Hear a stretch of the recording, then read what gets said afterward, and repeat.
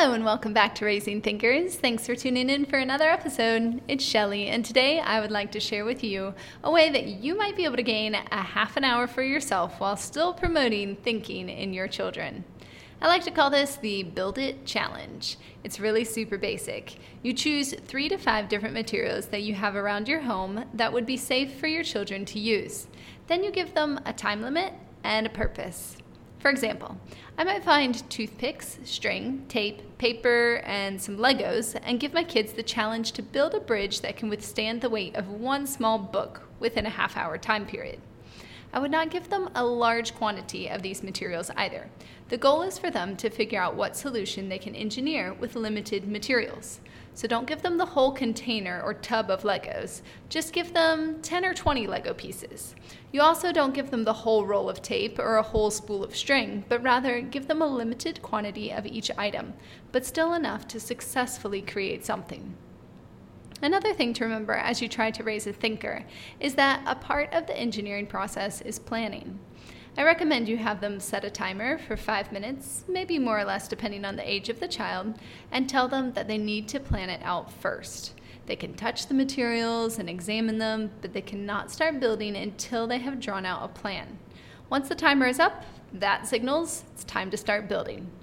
It's also important to share with your children that this planning is a part of the engineering design process. Let them know that they are literally being engineers as they design and build. Let them know that real engineers do look at the materials they have and make a plan before they actually start building.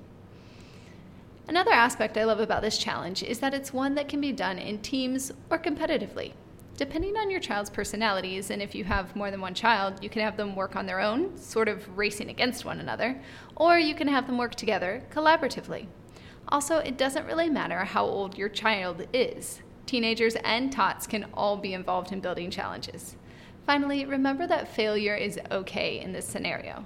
They might not be able to create a bridge that can withstand the weight of that one book, or maybe they will. It's all okay because it's a part of the process.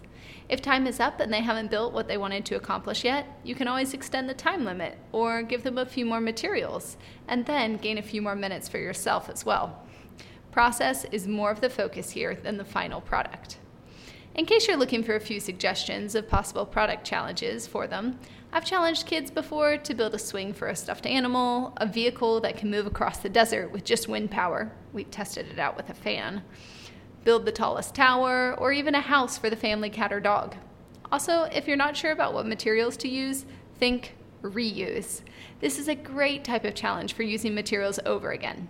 Plastic bottles, bottle caps, cans, newspaper, magazines, even old clothes. Any product and any materials you have will work. The main point is to get them thinking, building, and to give yourself a few minutes to breathe.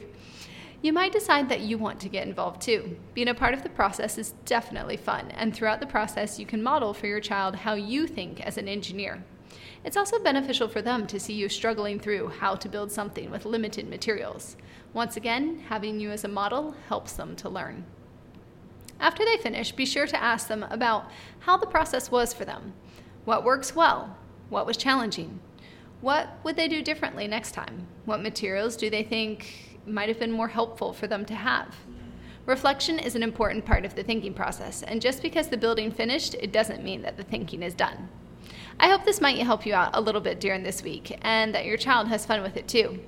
Please like and subscribe to stay up to date with our podcast, Raising Thinkers. I hope you'll tune in for the next episode as we keep raising thinkers together.